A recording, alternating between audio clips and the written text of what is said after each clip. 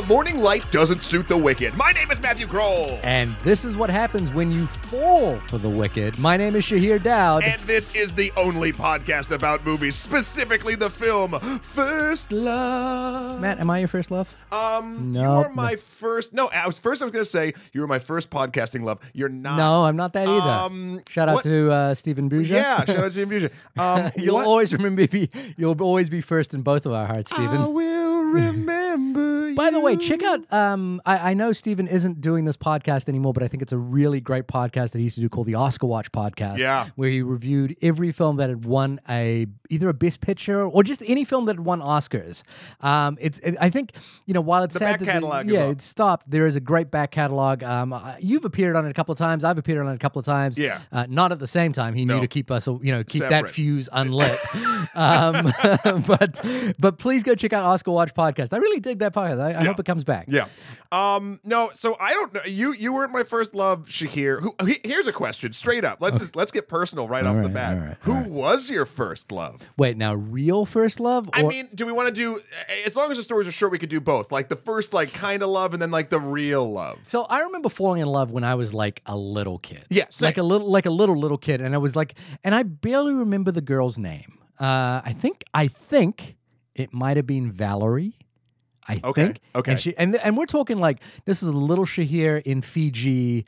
It's like the first year of school, and I think it was just a girl. Yeah. And it was like, oh, these feelings are strange. I Yeah. like, and she makes me feel good when I'm around her. That kind of thing. Yeah. How about you? Erica Kingsbury. I was 7 years old. Was my first kiss. Was literally the girl next door. Wow, that was your first kiss. Yeah. Oh, my first kiss came way I mean, later. that was like that was like a baby kid. Like we're not talking like craziness. I'm just saying that's like it's funny Of course, because if you're 7 years old, tongue. and she was I think 9 or 10. I don't remember what Whoa, the thing is. older Yeah, woman. he's going for it. Wow. Shout out to Erica Kingsbury. I think she's You actually remember the last listens- name. I think she listens every once in a while. come to think. Really? Well, I'm still friends. You're with her- friends with the first. Well, no, I mean, didn't end on bad terms or anything. I'm more You were friends now 7. with What her, would the her bad younger terms? sister Kristen, who was also living there. The Kingsburys lived next to me for quite a long time, and so I was friends with the family. I mean, this was a long thing. They're aware of this, right? Like, Yeah. like this is not. Oh yeah, this is not a shock. She's not going to listen to this and be like, "What?" And, I'm blowing up your spot, Erica. No, she's great. I love that family, and I have a lot of reverence for them. And then, so now what's your real? Real first love? This is a complicated question, and I'm going to put it down to my wife, not just because that's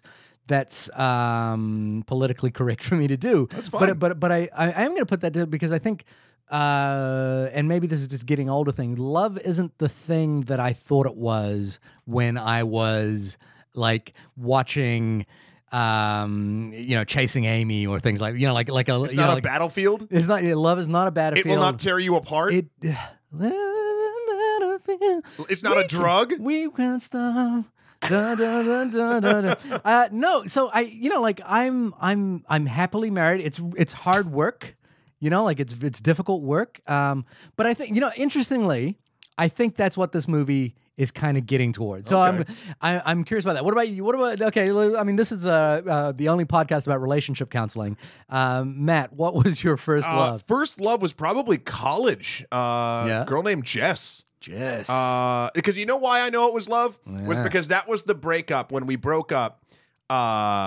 First breakup. That Hurt. I actively my friends told me like visually I looked ill for like a month. I remember a bad breakup where I curled up on the floor and I was like, and I was sobbing and I was like, man, this is it was physical. Yeah, it was and physically same thing. painful. Same thing. Yeah. So I think that was the first. I think that is correct. And Yeah. listen, love is A battlefield? is a no, we already did that one. Oh, okay, well, love is a strange beast. Much like I think actually it's funny. I thought it was really bad. Like this film's kind of strange. In my head, it's really not. No, it's not. I was expecting a little bit more off the wall. Yeah, well, so this was the interesting thing. I wanted to do this week, and I'm really I gave you an option. Like we decided early on. Gave me an ultimatum because that's what love is. That's Everybody. what love's about. Yeah, it's either my way or the highway. No.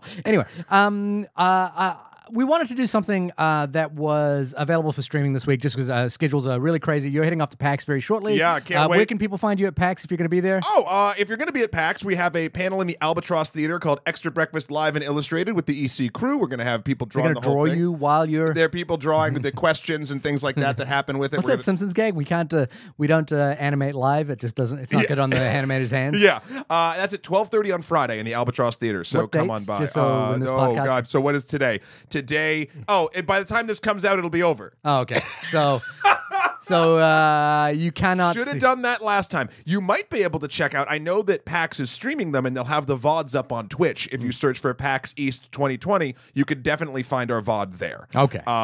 Saved it. All right. So I did give you not an ultimatum, but I was okay, let's pick two. And there was a lot of movies we could have picked from.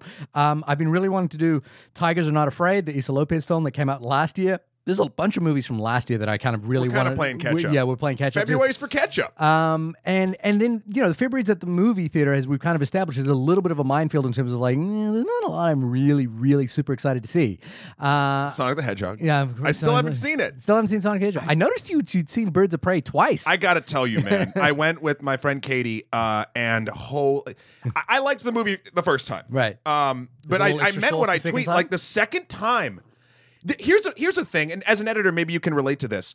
Nope. Like nope, never mind. As an editor, I'm antisocial and I don't speak about my feelings. All right. Also fair, but I meant from the craft, not the film, the actual act of editing. I thought you meant the cheater cheese. The second time that you watch a film is obviously different because all the surprises are gone.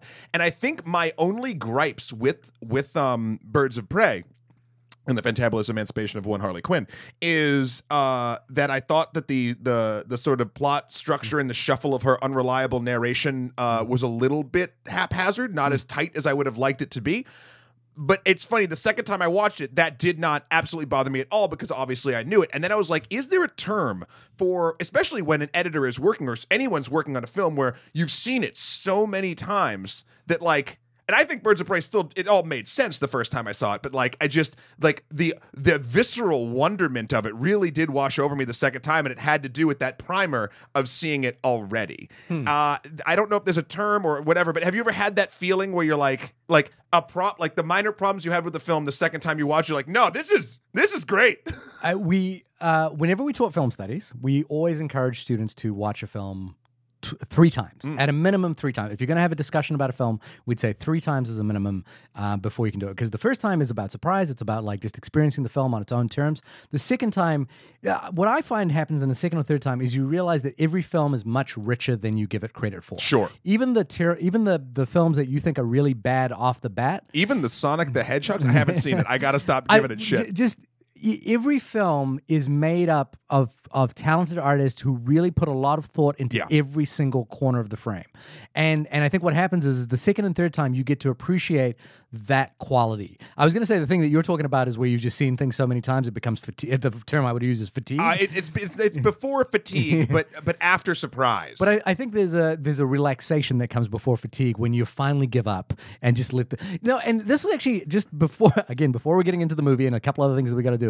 There's a thing that I think I've been thinking about a little bit, and I can't remember where I'd been thinking about this, but it was in some conversation either you and I were having or I was having with somebody else.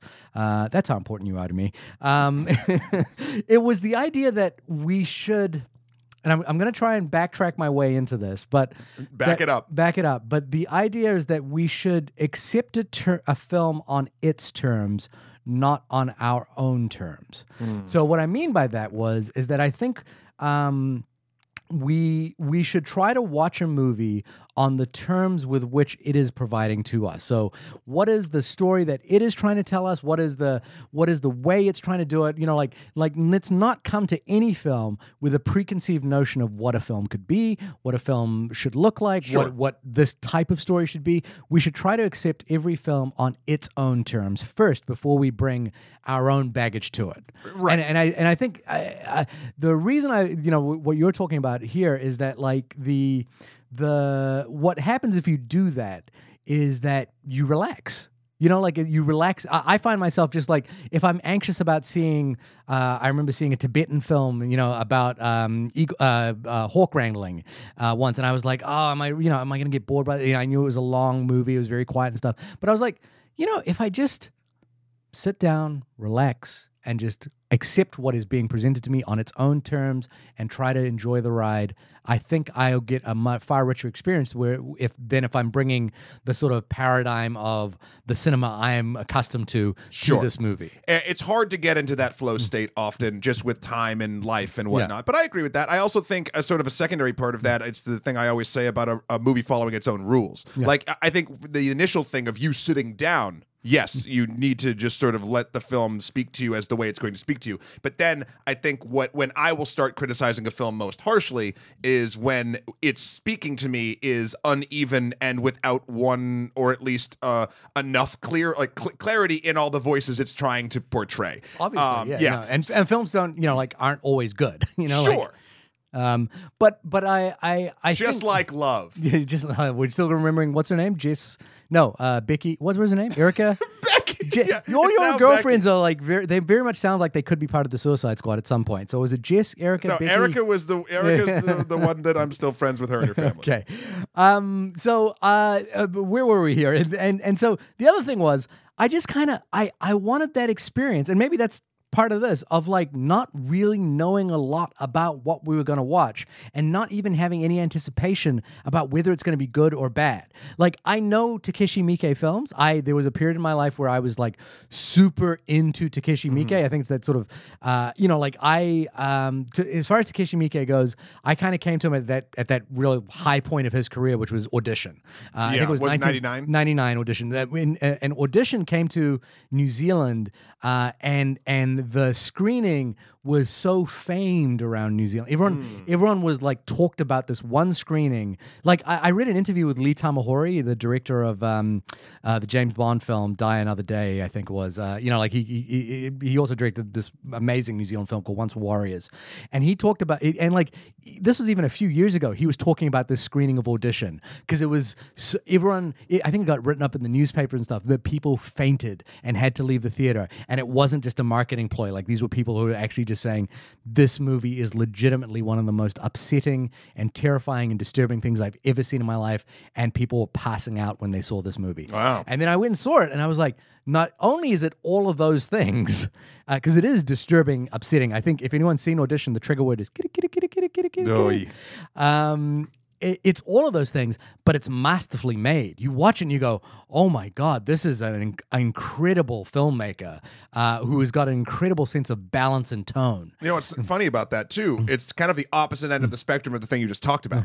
Meaning you went into it I went in with full suspension, with full anticipation. Yeah, which is a different experience. You can still enjoy it that way too. I feel like that's more if it works on the positive. Like if you have high expectations and those are met, that's great. But if you have low expectations and they're exceeded, if they're validated, if your low expectations are then entirely you feel valid, good, but like in a snarky you feel way. terrible. Why? If you think a movie's going to be bad and then the movie's bad, you feel a little smart. I don't know. Yes, you do. You and me specifically.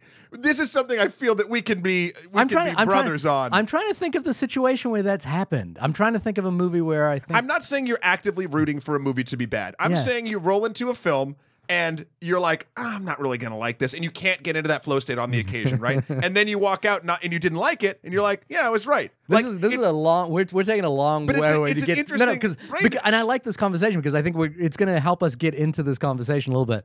But I agree with you. I wonder if, I'm trying to think, I wanted Batman v Superman to be good. I wanted Justice League to be good. I wanted Suicide Squad to be good. But you kind of knew at least a couple of those, for instance. I knew they were bad. I didn't realize how bad they were. Like when I saw them, like I knew that I'd heard they weren't very good, but I think in those cases I was surprised at how genuinely bad they were. There's a lizard brain thing for me where if I have a preconceived notion about a film and then I feel like that notion is vindicated in whatever way it is, then I feel a little smart, and I feel like that's a natural human thing. I'm not gonna be a dick about it. I mean, I'll be a dick about a lot of things. I won't be a dick about that. Anyway, it's well. Speaking, I'm gonna table my Takeshi Miike thing just for a second because we do have emails. got a lot of stuff to get Hey, to. everybody, do you want to talk to us? Do you want to send us some words and then we read those words and then respond to the words that we read that you wrote? Yeah. You can email us in at onlymoviepodcast@gmail.com, or you can tweet at us at onlymoviepod on Twitter. So we got 2 emails. One email and a voicemail Ooh, about yeah. portrait of a lady on fire. Send us your files. Yeah, send us your voice. No, I like hearing people's voices. do. It's really great. But Jake, actually, the 2 emails we got are from Jacob. So from one person this week. And Wait, we're doing 2 emails from one person? We are. Jacob, you are overachieving. But they actually emailed about 2 different films, and so that's why. Otherwise, I would parse these out. But We're parsing them wrong. But either way, we're doing it. So let's just go.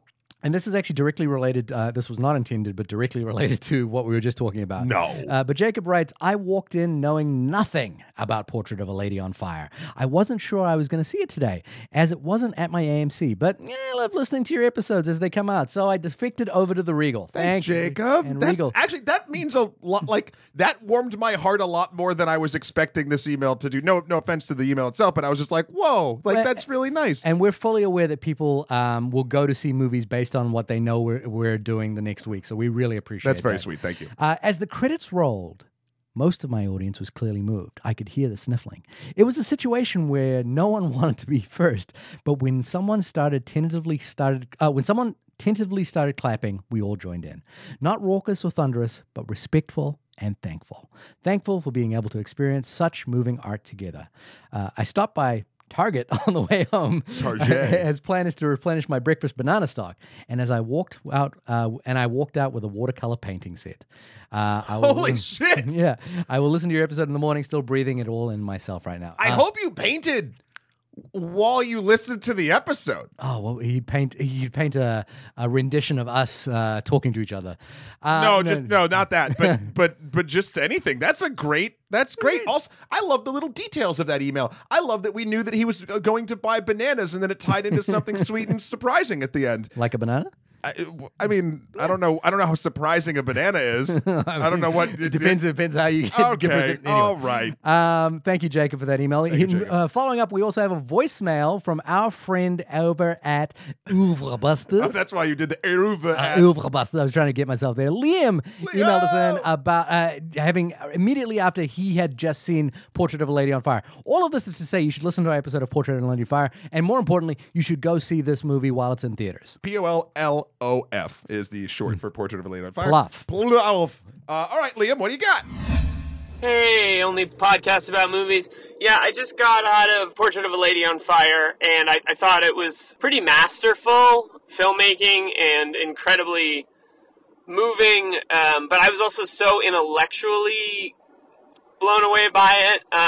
One thing that stuck out to me was that so much of the film reminded me aesthetically of a film by Robert Bresson, who sort of advocated for this like cinema where the actors were models, and that a kind of focus on telling the story through editing and focusing on small details, hands, eyes, faces to tell the story, and almost non-acting, a kind of non-performative thing. Except what's interesting is that in this film, it's entirely through we're almost entirely looking at women the whole film, and it's a film made by a woman, so I felt like interestingly implicated by the male gaze question, which I found very provocative and powerful, and a second reading of the film. The other thing that really blew me away was the kind of way that the social hierarchy falls apart when the kind of figure in charge leaves and the women become more equal. And I think the film has a lot to say about labor and what we view as valuable, and how we quantify value in works of art and the labor to produce them. But that's a lot to unpack. Overall, I just thought it was a beautiful love story, and it's deserving of every kind of plot, every kind of amazing accolade it gets. Yep, that's my hastily recorded voicemail. I totally loved it. Okay, bye. and we will only accept hastily recorded voicemails. Yeah, it's got to be. You've got to be running away from the authorities, Yeah. or having some sort of high-speed chase, maybe to Target. The best time is also when you've left the apartment and you realize that you've left the iron on. That is the time to record a message. On your way back, you can tell us about your portraits that are on fire in your house. Wow. Wow. I thought that was just going to be a fun little aside, but you swung it on back. Yeah, made it dark. Thank you so much, Liam. Again, check out Oofle Busters, which is a fantastic podcast. I agree with everything you said. I'm very curious as to which Bresson film. I think we'd messaged back and forth about this. The Bresson films that I know are Diary of a Country Priest, Mouchette, and L'Argent, and Joan of Arc, The Passion of Joan of Arc. Those are the ones I can think of at the top of my head that I think relate a little bit to Portrait of a Lady on Fire. I'm definitely not. I haven't seen all of Bresson's work, but I'm really curious how that connection is made, because I think the film that I thought about a lot during Portrait of a Lady on Fire, and again, it's all tied to Laura Mulvey's article, the female gaze, but is Vertigo. And this idea of like deconstructing particularly a woman's face through what each part of her body kind of means and how does it all kind of fit together. And in the case of Vertigo, it is about the male gaze and the male construction of a female body or a female person, and in Portrait of a Lady on Fire, it's entirely a female gaze. And I like the way that Liam phrased it, which is that it was he felt implicated in it. Yeah, which I think is a really beautiful. And again, just such a great movie, such a beautiful movie. Indeed. Also, yeah, listen again for the 19th time. Listen to that episode. We had a great guest, Izzy from Be Kind Rewind. Check out our YouTube channel; it's phenomenal. Yep. Yeah. So should we get into it, or do we have the second Jacob email? We do have a second Jacob email, which I just want to. We had a little bit of a discussion at the end of our Portrait of a Lady on Fire. Hey, you know what you should do? You should listen to that episode. Listen to that episode. Go listen to that episode. Just go check it out. Maybe if you haven't listened to it, you probably should get it. Yeah, go listen. Let me be clear. Listen to the Portrait of a Lady on Fire episode. Yeah, you all really ragged on those folks who aren't willing to read subtitles. Oh, this is Jacob. Yeah, and so I wanted to defend them just a little. Yeah. Though in general, I think they are really missing out on amazing art. Wait. So we had a bit of a conversation about the 1-inch barrier that Bong Joon-ho had discussed, and like this sort of evolving conversation that's happening on film Twitter and all other forums about Parasite's historic win. And whether people are going to go see this film despite the fact that it has subtitles. I rallied really hard on Extra Breakfast. We did a whole thing about subtitles. Oh, really? On the show. Yeah. And wait, is it because in the case of Extra Breakfast, is it the subs or dubs? Well, a lot of it, yeah, that's actually what the chat brought up a bunch. Yeah. And there are interesting things. Then you get into like, and maybe Jacob brings this up or maybe not, but it's the what about people that actively cannot depending on how everyone's brain functions, etc., like cognitively do it, or like then what if then in that case, then maybe dubs are the best way. Definitely are. Anyway, there's a lot of different side things about it. So this is continuing on from Jacob. When you watch a movie with subtitles, you are not watching scenes unfold as intended. Instead, you are focusing on words. I don't even think if you read fast, and work your eyes very hard, you can see any scene with subtitles and get the desired effect of the cinematography. And I think that is a little depressing. Knowing that it gives you that you gave it your best effort, stopping short of learning a language, you are getting an extremely subpar experience compared to the best possible experience. To put this in other terms, if I could only watch great films in English at 480p with a slightly degraded audio quality, I would do it. It's worth it to experience what these amazing movies have to say. But he sure as a heck bet I would complain about it, and I would understand others' hesitation to take in films that way. I almost want to watch Parasite unsubtitled now that I've seen it twice, and so I can soak in the visuals. But I think it can only take so many viewings that are not the full experience. On my second viewing, I tried to soak in more of the visuals, but sadly wound up reading most of the subtitles the whole time again. Interesting. And Jacob goes on to talk about like alternate subtitle technology. Now, where do I stand on this? I mean, I got a pretty clear line. Okay. Hit me with your best shot. Fire away. Yeah. I, when watching a subtitled film, find that I don't have my eye, and I don't know if this is how other people. I can't speak to it. This is a purely me thing. Yeah. I read in my periphery. Right. I'm not actively sort of looking at like I know because I notice like when something skips or I think I miss a beat, I will notice myself actively looking down to like quadruple check what my brain tells me I just saw. the way I equate the way that my brain interprets subtitles is the way like when we pass a street sign. Right. Like I'm not actively like looking away from the road, but I know that my exit's coming up, etc. Now I know it's a little bit more complicated than that. I don't know if that's how other people do it. And I yeah, 100%. So while I do agree that there is going to be a absolute like small degrading of the experience from the way it was intended, of course, but that is language. Like that is what it's going to be. If it's dubbed, for instance, then you're going to get that in a different light because you're going to get different inflections and slightly different words and different actors. Like, so there's always going to be that barrier. But I think, and maybe he kind of touched on this, I would much rather see phenomenal cinema from places which I do not speak their native tongue at 90 to 95% cognitive ability on the first watch through than just be like, nah, I'm good. Yeah. Now that's not to say anybody that subtitles just don't work, or they don't register with them in that regard, or that dubbing might be distracting, like too distracting. Like I get that. Yeah. I am very thankful that even beyond standard cinema technology, being marrying the sound to the falsehood of images moving in front of you, that we can also have these accessibility options for people who don't speak a language or who might have to interpret film differently. Deaf people, for instance. I mean, that's the way that they're going to be able to, experience any of this. Yeah.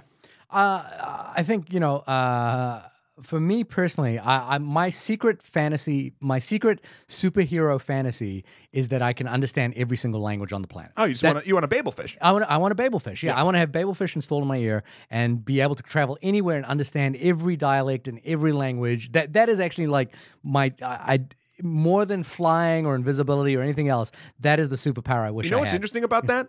In your lifetime, I could probably achieve that if I was a hard worker. Well, no. But there will be a piece of technology that does that. Yeah, the Google, like I love when I go. It's close. Like it's not real time yet, but. And we've been overseas together, and like because we're in love. Because we're in love. But I hope you've seen me do this. But I try to learn some of the language when I go there because I get a real. You're better than me in that. Well, I get a real kick out of like seeing someone's face when they're surprised that I'll like know just a little bit. And usually it's enough to get me in trouble. But like that time we ordered coffee and we got like meat sticks. Yeah, we got meat sticks exactly, and I had no idea what happened there. Hey, that was an episode. We did an episode about that. Yeah. We did in Bilbao. We did the film Flowers. Yes, Flores, and it was wonderful. So you can hear us complain / praise that. Yeah, no, and we had an email right in from that country to tell us about that specific dialect, which was great. Yeah, which is fantastic. At any rate, so what short of me being able to develop that superpower through some sort of magical occurrence, or actually doing the work to learn everyone's languages. Yeah, stop being lazy. Movies are just a wonderful opportunity for me to experience that superpower because I get to watch a thing in a language that I don't know and don't understand and have it translated to me in front of me. So I love it. I love it when I can basically I see the subtitle as like this gift that is being given to me, and I just adore the fact that I can kind of there. And then part of that is I think I am a fairly fast reader, and so what happens with me is I'm able to kind of like quickly glance at a subtitle and figure out what it is, and still be able to like get the details of like what's happening in the image and the performance and that sort of thing. So I love it. I know that there for other varieties of able-bodied or disable-bodied that there is a different requirement and needs, but I'm fortunate to have my faculties enough to do that. I'm visually impaired, I wear glasses, so not detrimentally. Yeah, my VR impaired. headsets are hell on you. But so having this ability, I think, is like a gift, and being able to see these movies to me is a gift. And whenever I'm sort of a little bit vitriolic about this, which I feel like has been the last week and a half ish, since the Parasite thing, because it's kind of brought it to the fore. I'm not mad at anybody who has tried like subtitles and it is not for them. Right. Like I get upset when people get stuck in a wheelhouse of what they assume that their preference for a thing is. Right. And that's what when someone instantly says to me, "Oh, I'm not going to watch that because it's not in English." Now, it's not, and maybe look, even in that specific situation, maybe it is because they interact with subtitles and it doesn't quite get the story across for them. But that's not what they're saying to me. They're saying a thing that they just don't want to be bothered in when it's that short conversation. And I've had a lot of that since the Oscars, and maybe it's on me to ask more questions as to the why, rather than just me be like robble. All right, well, let's get to Takeshi Miike's First Love. Again, this was a film I was just kind of excited to do for us because it was like, I don't know much about whether this is good or bad. I know it's Takeshi Miike. I know it's a romantic film in the Yakuza world, and that's all. You know what? I'm going to take that as it, and let's watch it and see what happens. So I thought, and I guess we'll start getting into not spoilers, but like tonal spoilers, maybe. Okay. I didn't Toenail see spoilers? What? Toenail spoilers? Toenail spoilers. Yeah. All of the toenails in this film were painted orange. No, spoiler. Yeah. Well, I didn't think this film had much of a love story in it. That's a question. I think that's a great discussion point. Yeah. Yeah. I don't disagree with you. Now, you could argue that various characters love various things, and it is their loves for things that move all of their stories along and intertwine them. Mm-hmm. However, and I kind of like that read of it, but it was not what I was expecting. Tell us what IMDb says this movie is about. And this is, I know, without having read the IMDb synopsis, this is not going to be a good one. We'll see. A young boxer and a call girl get caught up in a drug smuggling scheme over the course of one night in Tokyo. Actually, I retract what I just said. That's not bad. That's not bad. It's not bad. I would buy that as the 2-line synopsis. I would say rather than call girl, I don't know, sex slave. Yeah. But other than that, yeah, that's pretty it. That's pretty it. So again, I the only expectations I had were Takeshi Miike, Yakuza, love story? Question mark. And I was like, I'm curious to see, because I gave you a choice of either this or Christian Pelzot's film Transit, which Izzy, our guest, had said was her second favorite film of last year. Sorry, Izzy.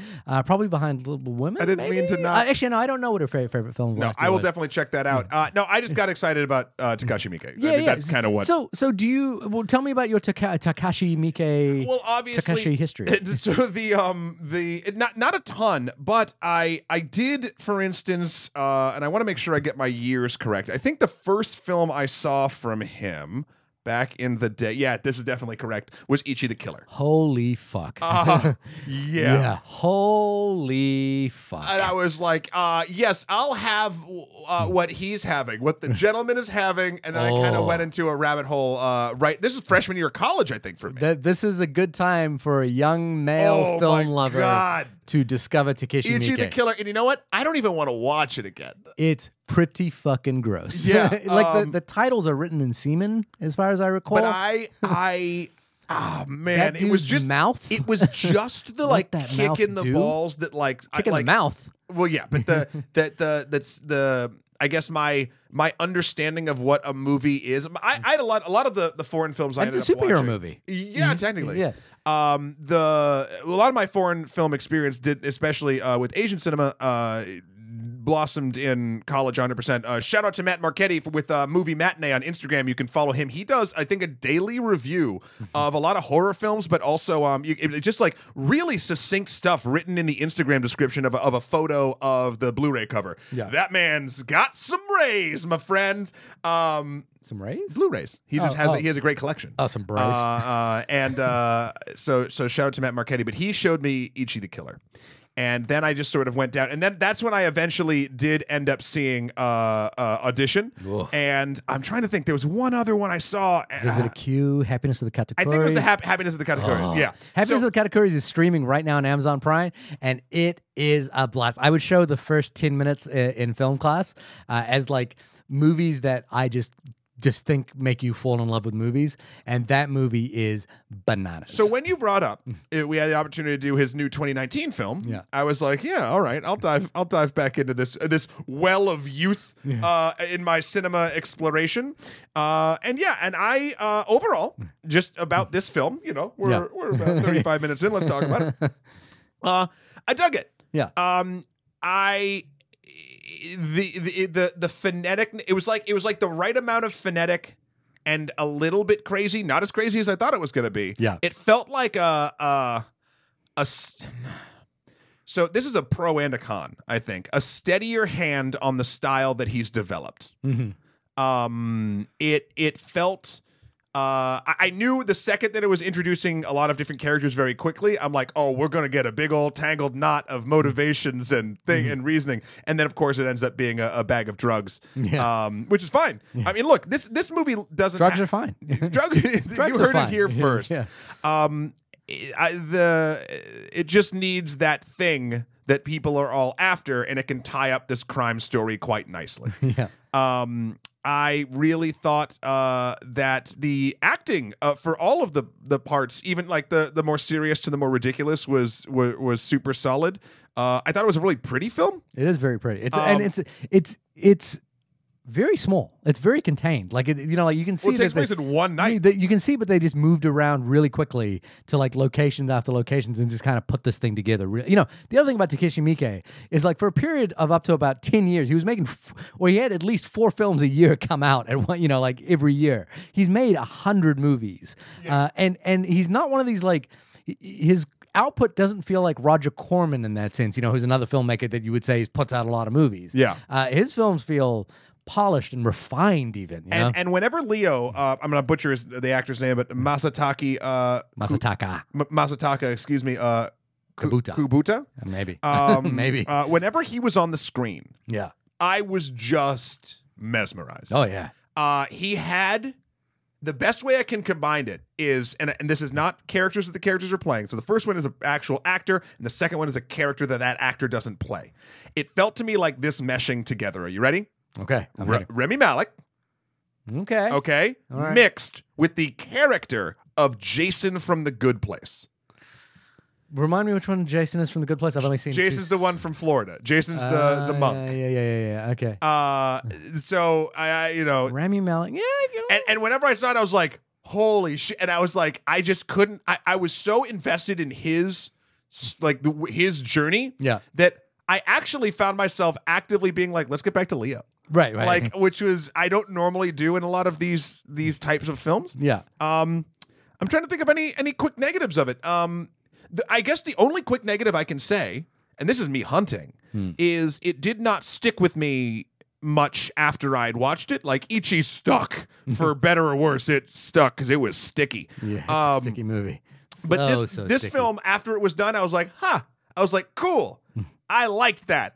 And I didn't have, I had to go back and actually dig into some stuff about Takashi Miike again and this film in general. So it didn't have a thing like, for instance, Portrait of a Lady on Fire or Parasite or even Birds of Prey. It didn't it didn't latch me. Okay. What about you?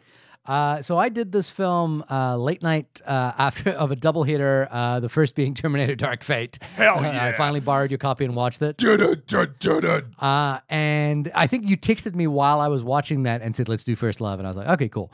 And I was like, I was gonna watch First Love the next night, but then I was like, "Nah, I'm probably gonna get tired. Tonight's my one night to stay up and watch movies. I'm gonna do it. Yeah, I'm gonna do it." I stuck it on. I rented it, and then 20 minutes in, I was like, I think I love this movie. Oh, good. I was like, I think I kind of love this movie. I was surprised at that because Takeshi Miike, in the 4 films that I kind of fell in love with his work, I do think many of them are going to be really difficult to revisit. His, his brand of sexual comedy, for example, is pretty exploitative. Yeah. His idea of what can potentially be funny is creepy at times. Yeah. And he is willing his comedy and just his sense of humor is willing to go into the terrain of things that are incredibly taboo, that are difficult to watch. So if you're listening to this and going, oh, I might check out this Takeshi Miike guy, and then you're suddenly struck by bestiality or necrophilia or whatever it is that you're going to come across in his films. Not safe for work. Yeah. Not safe for work. Just be aware that this is the territory. But I also kind of like his willingness to do that and his willingness to like push his audience really far, because when you watch it, it's clearly coming from someone who's trying to push your buttons. And that's what I think I was sort of excited to kind of get back into, because I remember so for me, I saw Audition and I was like blown away by it. And then I started having to import the films in myself. Region-free DVD players. So I was buying them off eBay, and I was buying like from like these, like one-off sellers in Japan. And I got a copy of Ichi the Killer, and shock horror, I'd lifted it at my parents' house one time, and I came home and they were watching it. Oh, no. And I was like, oh no, because they're just like, even though I could try to talk them through that this was an interesting film for me to watch, I was like, none of this looks good for me. No. And none of this looks any good for me. So at any rate, I was kind of excited by that. So I was concerned, like, at which point is this film going to go off the rails and be icky? That said, the last Takeshi Miike film I saw was 13 Assassins, which is as close as any filmmaker has ever gotten, and it's derivative of me to suggest this, but of being equivalent to The Seven Samurai. Like, it is that good. It's an amazing piece of filmmaking. He is a filmmaker with a prolific output where the highs are extraordinarily high. Like, they are the best of most filmmakers in any lifetime. His lows are pretty low too. Listen, I want that wave sign. I want that curve. I want the up and down. But so in the middle of of First Love, I was like, I think I love this movie. I think I'm in love with this movie. And the reason being is that the movie is telling you a lot of story, and it's very difficult to keep up with what is going to happen. So the basic plot mechanics is that the sort of Yakuza underling has a plot for how to basically steal some drugs and extricate himself from the ongoing Chinese and Yakuza gangster feud that is going on, which he knows is not good for anybody. And he's going to get himself, he's going to steal these drugs, blame it on this sex slave that he, knows about. Yeah, Monica, who is the other love in this film. He was going to blame it on the person whose Monica's keeper. Monica something like it's very hard to keep track of what's going to, because basically there's all these characters just coming at you, and then it's got this quality to it where I thought a lot about, this is like a much more stripped down Guy Ritchie movie, like the early Guy Ritchie Lock, Stock and Two Smoking Barrel, Snatch, those kinds of things, but without the kind of stylistic hand-holding, which I actually really enjoy. It's a frenetic, claustrophobic Guy Ritchie movie. Yeah, but what happens there is that I was like really invested in the mechanics of this story. Okay. And I was like really going, okay, now this person's going to do this, so that means that this person has to do that, and then what happened? And then inevitably, the way this story unfolds is that it becomes a comedy of errors. Everybody fucks up. Every part of this plan fucks up at some point. Yep. And the fact that the film is kind of doing that kind of detailed plot mechanics where it matters who's talking to who at which moment and who bests who at this moment, and how's that going to, what are the ramifications of that going to do to the whole plot? But in the middle of it, he injects like little moments where Monica, has a haunted past where we see, the things that make her terrified, kind of told through this sort of macabre and surreal, ghostly, spectral moments. Yeah, played by, I want to see if I get this one right. Sakurako Konishi. Sakurako Konishi. Yeah, I think that's right. And Leo, the Masataka Kubatu. Oh boy, I butchered that last one. We're bad. We're bad. Apologies. You know how I love language? I'm real bad at them. We got to get that fish. We got to put that fish in your ear. Yeah. I don't know if that helps the vocal cords. Oh yeah, you're right. But at any rate, like to have the backstories for both these characters like told in like little asides. We learned that Leo was abandoned as a baby, and you see him as a baby in the trash. Yeah. And I was like, And I was like invested in this character doing this thing, and then he learns he's got a brain. Like this plot mechanic about drugs, like, and having to, like, pin this on this person and trying to get out from this Chinese and Yakuza battle is happening in the backdrop of Leo and finding out that he's got an inoperable brain tumor that's going to kill him, and Monica has this like fear of this ghostly specter that she sees and is addicted to drugs, and it's all happening. And the thing that I was like was like, I kind of love this. I was like, I just loved every moment of it. And I was like, I was loving every turn. And I was thinking about just how seamless it was, like how without the kind of stylistic flourishes that we're talking about in a Guy Ritchie film, where there's a narrator explaining bit by bit. These are just the characters are just we're just cutting from scene to scene to scene. And it's like the most complicated mechanics I can think I've ever seen. And it does take a minute to get on board. But it took me a while because I'm like, I didn't know. I actively was like, are they done introducing characters yet? Oh, nope, there's a new one. Like, I didn't care. No. And to the film's credit, that was never a problem for me. I just, at one point, my point is, there's so many plates spinning that I started to wonder, I'm like, how many more plates they gonna do? They introduce a Yakuza character who's coming out of prison, who's like, we don't realize is our other character, I think Yasu's direct boss, but still an underling to the big boss. So you're getting these like layers upon layers. The big boss seemed a little pointless. I mean, yeah, but it just seemed like that's the world, like this is. But like it didn't. That was the one character I think didn't do anything for the story for me. And write us in horrormoviepodcast@gmail.com if I'm missing something. I know for a fact I didn't understand everything that was happening in this movie. I know for a hard fact that there are things that happen in this movie where I don't know how this connects to the bigger story. But I loved every moment of this, and I just watched the movie, and then I just loved everything that was happening. And I think while you're right, it doesn't have an outward love story. Its basic premise for the title of the film, First Love, has to do with, two people just kind of coming together and deciding that they're going to, do the best for them. But I think that last 10 minutes of the film really gets to the heart of what they're talking about when they talk about first love here, because it's not these characters' first love. Do you want to get into spoilers? I think we're gonna have to get into spoilers. Right. At any rate, this movie's on Amazon Prime. Go get it. You can rent it. I think it's $4.99. $4.99. $5. Yeah, it's a cup of coffee. It's not on Prime. You can rent it from Amazon's Prime you probably get service. it on iTunes. We're platform agnostic. You're right. I'm just saying. Sometimes when you say it's on Amazon Prime, that implies that it's free. It is not free. It does cost. Or if you paid for Amazon Prime. Right, but even if you pay for Amazon Prime, you still have to rent the movie for a cost. That's true. Because a lot of times, especially on that service, you'll see next to it a little dash that says Prime, and like, oh, that means it's free. It's not clear. Jeff Bezos has all your money. But I think it is 100%. And you know what?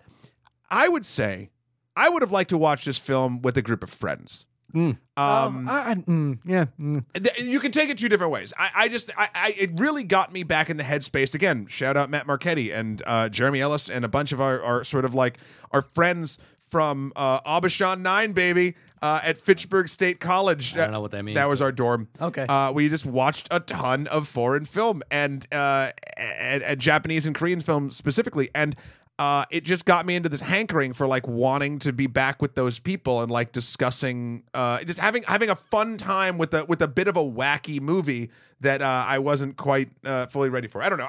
But on the flip side, there is a contemplative nature to the madness of this film, and there are aspects that I am glad that I did see it by myself. Yeah, I think it's a difficult. I would say this is a difficult film.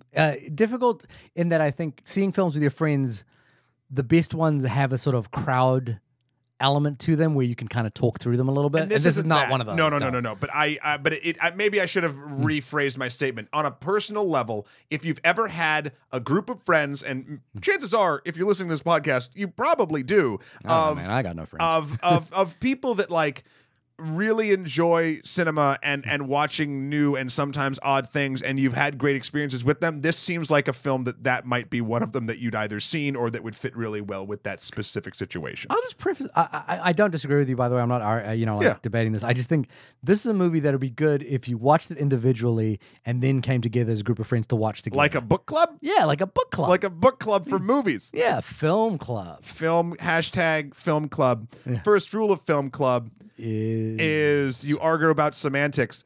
Second rule of film club, you got to watch shirtless. Is you I was gonna say argue about semantics, but yeah, we'll make shirtless can be number 3. Shirtless, yeah. Okay, spoilers. Just for you and me though. Oh well, boy. Wait, when you say group of people coming together, it's just you and me? No, but I'm saying in this particular situation that if this was our group, people would have to know that we are shirtless. Oh. I don't want people surprised. Yeah, I don't think they're going to come, to be honest. No, I don't think so either. But you want to be upfront. Okay, so let's get into specific spoilers here, because the thing that's amazing is I will agree. There's a thing about this film, which is that it's layering so much up at the top half of this movie with so much different plot elements, and then seeing it kind of everything fuck up. That you're kind of like there's an extent to which where you're going, okay, this movie has got it's got me for a really short window. And the second it kind of blows over that window, I think the movie's going to fall apart. It's got to stick to this not to its lane, but it's got to stick to this time frame that I think is basically the time frame for which I will accept everything that's going on in this movie. And when it goes one step over that, I think I will, it will ruin the experience for me. Because the reason I say that is there's only so much story you can take in one go. And this movie has so much story up front that you just want to see how those stories unravel, and you don't want to get to a point where new stories are being introduced by the back end of this film. And it does that. It actually does start doing that. It starts introducing new stories by the back end of the film. What's the newest story in the film? But this is my point, is that the newest story that it introduced in the film, I think was so pitch perfect for like what this film is trying to get across in terms of like this idea about first love, that I thought was kind of genius. And that new story is the idea that Monica's first love it's not the title of this film. It's this other person who had protected her when she was younger and whom she sees now, living this other life with a wife and that sort of thing. And she I think for her, it's this idea that this love that this relationship that she's developing now is not the first love. It's not that great romantic thing. It's this new thing, and it's less passionate. It's actually just more about healing, and it's more about like healing herself. And I thought that was kind of like the final shot of this movie is such a peculiar shot. Yeah, it's such a strangely placed shot, but I think it's beautiful. Would not have worked for me did we not have the closure of her running into, quite randomly, her first love. Yeah. Who is then, I guess you're assuming, married and with a pregnant wife. Yeah. This is a person that she calls for multiple times in a drug-induced haze. Ryuichi, I think she's calling her. Yeah. Yeah. And then she sort of sees... there's a couple other moments of growth through the film when she eventually attacks a person standing in the place of her, or the psychic ghost of her abusive father. Yeah. But beyond that, sort of, it's not only just about punching your demons; it's also sort of about internal personal growth. And yeah, I mean, I've been in situations, honestly, with neither of the women that I've brought up so far, but like where you have a cathartic experience talking to an ex that you maybe had a good break, like it wasn't like contentious or anything like that. Is this Erica? No. The 7-year-old. Yeah. It was very contentious. We had a lot of political disagreements. Yeah. But where you run into someone like 3 or 4 years later, and you're just like, yeah, you're happy that they're good. Yeah. But it also kind of gives you, like, because they're good, it gives you internal permission to also be good. Do you think it gives you internal permission to like let go of that person? Well, let go of the thing that you've been holding. Yes, not the thing you've been holding on to, but the memory that you've been Yes, and while my journey is not the same as the character Monica's in the thing, but it's a sort of similar thing. It's a release. It's a next step in your whatever emotional journey is, for instance, that Monica is taking. She's sort of handled the the symptoms. And now she's sort of taken the cure. It's. I'm getting a little bit wide with the analogy. No, but I think the interesting thing is that for everything that we were talking about in the first half of the movie, which has to do with the mechanics of a Yakuza film, like with a drug deal gone wrong. Yeah. The back half of the movie really lands because it's about this person healing from the place that they were in and coming to a new place. And then I think there's a sort of a montage that happens at the back end of the movie where Leo is sort of going back to fighting. His transformation isn't huge, but Monica at the same time is detoxing the entire time. And it's like you realize that they're both kind of fighting this battle together. And and then the final shot of them just walking into this apartment that is like, by all means, like, in a prefecture in Tokyo somewhere that's not, it's not a great, they're not like living the high life or anything like that. It's just this wide shot of these two people. You can barely even make them out, just walking into their apartment, and you just kind of get the sense that they've got a life now. It's for not hitting the highs of what we think the sort of drug fueled crazy life that they came from. This is just the simple life that they live, and it's beautiful. And it was like, and I was just kind of touched by that. The madness of Takeshi Miike is never more evident in an animated sequence that injects itself in the middle of the film. That was just, you sort of see why it may have happened in that the actual sequence that they talk about was probably, that they kind of created, was probably too difficult to actually make. Budget. But it's really good. Oh, it's so pretty. Good. And then, like the madness of Takeshi Miike is Case, or Kase, or however you say it. Basically walking around a hardware store being shot at, but having a bag of meth right by his chest and being able to rub it and saying, it doesn't hurt, I'm fine. Yeah. I was like, this is the madness of Takeshi Miike. That hardware store sequence, which is like a half hour long, is so fucking good. It's crazy. It's madness. And there's like huge hardware store. And I was like, yeah, there was like a lot of I was even confused at how we'd gotten to the hardware store because we seem to be spending a lot of time there. It's funny, in New York City, hardware stores are tiny. Except for Home Depot. And hard to find anything. And if you go to a good one, they'll help you. And if you go to a bad one, they'll really be mad for having to help you. You generally have to pull out your sword to kind of like get assistance. Yeah. And then, man, I tried buying lumber once in New York City. Holy shit, that's a mistake. I tell you what's a mistake about it is buying the lumber is easy. Transporting the lumber is near impossible. Or cutting it there. Home Depot, bro. Home Depot. Oh, fuck them. Really? They had such a dilapidated setup to cut lumber and like everything. Which Home Depot did 34th Street. Really? Yeah. Well, again, to be fair, this was years ago, and I hold a grudge. You do hold a grudge. I come from a construction home improvement family, so I and not the series. My father does that for a living. So I thought you were holding a grudge like the Japanese film. I mean, I literally probably could go to the cabinet and hold a grudge right now. Yeah. But regardless, sorry, hardware store scene, very cool. It's very cool, and this movie plays out like an amazing domino, Rube Goldberg machine. Rube Goldberg machine is very apt. Yeah, it's just like you're setting up all these pieces, and it's so effortless and seamless. It just kind of like. Oh, there's a sort of a matter of factness to the whole thing, and the surprises are great. And I was like, I'm just on board for this. I'm really, I'm so, I will give it bonus points because I had no anticipation about it. I kind of just went in going, let's just see what we got here. I'll give it bonus points for the scene where he punches out the cop.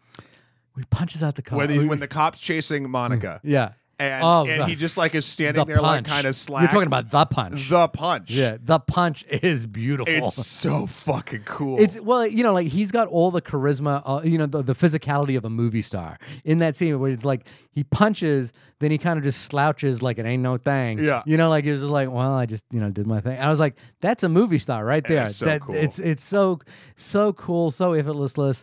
You kept saying effortless, which would mean it's probably full of effort. Yeah, no, effortless. limitless. There you go. I don't know why I keep saying it twice. It's okay. It's late. It's late.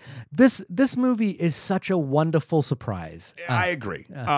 Also, I think we've been doing these late quite a bit. We should try at some point when our schedules allow, do it in the afternoon. Oh, that would be nice. But I'm working right now. I know. Stop doing that. The key is to not do that. Not to be working. That's how we kind of make this whole machine churn over. I know.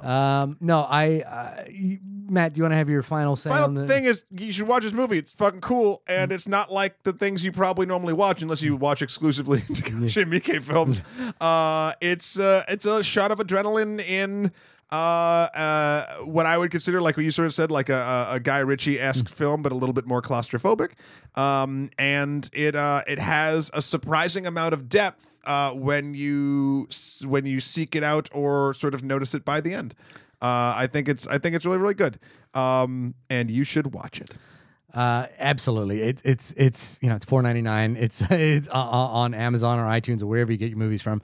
And it's such a delightful experience with depth to it as well that I think with hidden depths to it, and I guess my mind is just blown by Takashi Miike's output. He's 60 years old. He's still making, IMDb has him listed with working like 6 things, 3 movies every year, pretty consistently. All the way back through to till 2001. Man, that output is crazy to me. And again, the highs are pretty freaking high. The low, to me, Ichi the Killer has some of the lowest of the lows in them. Yeah, but it's like they're punctuated with some of the things that you will never see in a movie. Yeah, that makes it so amazing to watch. I'm just, again, 13 Assassins is so good. I didn't catch up with Blade of the Immortal, but now I'm excited. I'm like, oh man, I got to go back and catch up with everything that he's been doing. It's like 100 movies. We should petition him before he retires to do a remake of The Greasy Strangler. Oh, he would do an interesting I know. That's what I'm saying. I feel like The Greasy Strangler is directly influenced by some of his humor. Shout out to Matthew Broussard. Yeah.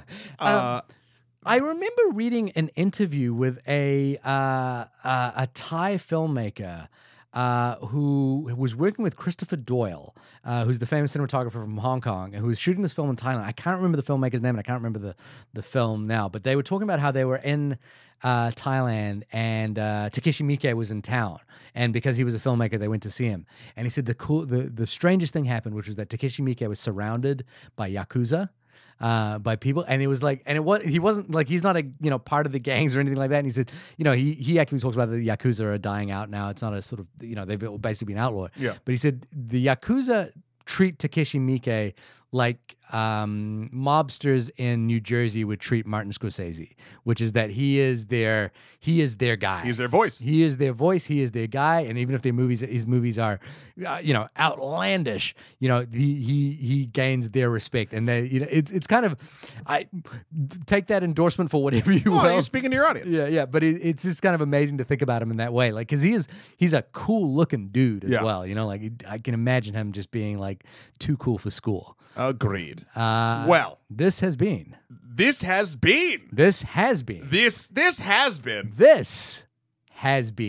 of us is the has-been? Has been he? The only podcast about the film First Love. Shahir, when you aren't looking deeply into my eyes across the desk, realizing you feel things for podcasting you've never felt before, where can folks find you? Oh, I'm sorry, I got lost in those pearly blues for a second there. Are they blue? What color are your eyes? I should know that. They're like a brownish green. A brownish green. Actually, yeah, yours are brown. I don't notice eye color. No, neither do I. Wow, we're fucked. But you can see me at my website, staring at Matt's website, which is Matt's my website is www.shahirdaud.com. Matt, what's your website? My website is www.matthewkroll.com. We're just staring at each other's sites. It's really hard to find both of us on the internet. Yeah. Yeah. Also, Emperor MSK on Twitter, Skeletor for President Instagram, and PSN. Yeah. What are we doing next? I'm off to PAX. But You're going to by PAX. the time you hear this, I'll be flying back from PAX. And Nothing so we'll like actually- a good convention with a pandemic going around. No, yeah, that'll be fun. So that'll Actually, be good. Maybe I'll stay away and I'll do a remote next week. You with son of a bitch. I'm not sure. I don't even know what's coming out right now. We'll figure it out. But I like this idea that we just kind of grab bag movies. Well, it's February. It's February. Invisible Man. I think Invisible, like Lee Wannell's film, Invisible looks Man interesting. would be interesting. And I didn't see Upgrade. Did you see Upgrade? No. I heard great things Yep. about Upgrade. So maybe we should give that a shot. Maybe in the meantime, I will check out Upgrade to kind of get myself in the zone there for that film. There's a lot of stuff on. I kind of like this idea that we just throw darts at a board and hit our TVs, and then whatever lands on an Amazon Prime, we'll watch it. But then we have My to buy TV new TVs Yeah. on Amazon Prime because you're breaking them with the darts. Yeah, I know. And what I do is I go to Home Depot and I build like this little screen with Fuck the Home lumber Depot. that they cut out for me with their dilapidated lumber system. Courier Lumber in New Hampshire, in Manchester, New Hampshire, or bust. Anyway, actually, they might not be in Manchester, but they are in New Hampshire. Yeah, thanks for listening. Find your first love. Find your first love and play them this podcast. Play them this podcast and then watch this movie with them. Maybe if you're having to do that while waiting outside their house, maybe, don't implicate us in this. Wait, let's rewind. Okay. Join a boxing gym. What? Okay. Okay. Then Steal some meth. but inadvertently, because you don't want to be implicated. Okay, all right. Then find your first love. And don't tell them anything, but email them a link to this podcast. They will inevitably come to you, and then your adventure can begin. What if Oh, no. Monica's ghost that she's seeing was actually just her first love who was like pretending to haunt her? That is fucked up. And it was just like, I don't like that. and it was just like, anyway. All right. Talk to y'all later. Bye. Bye.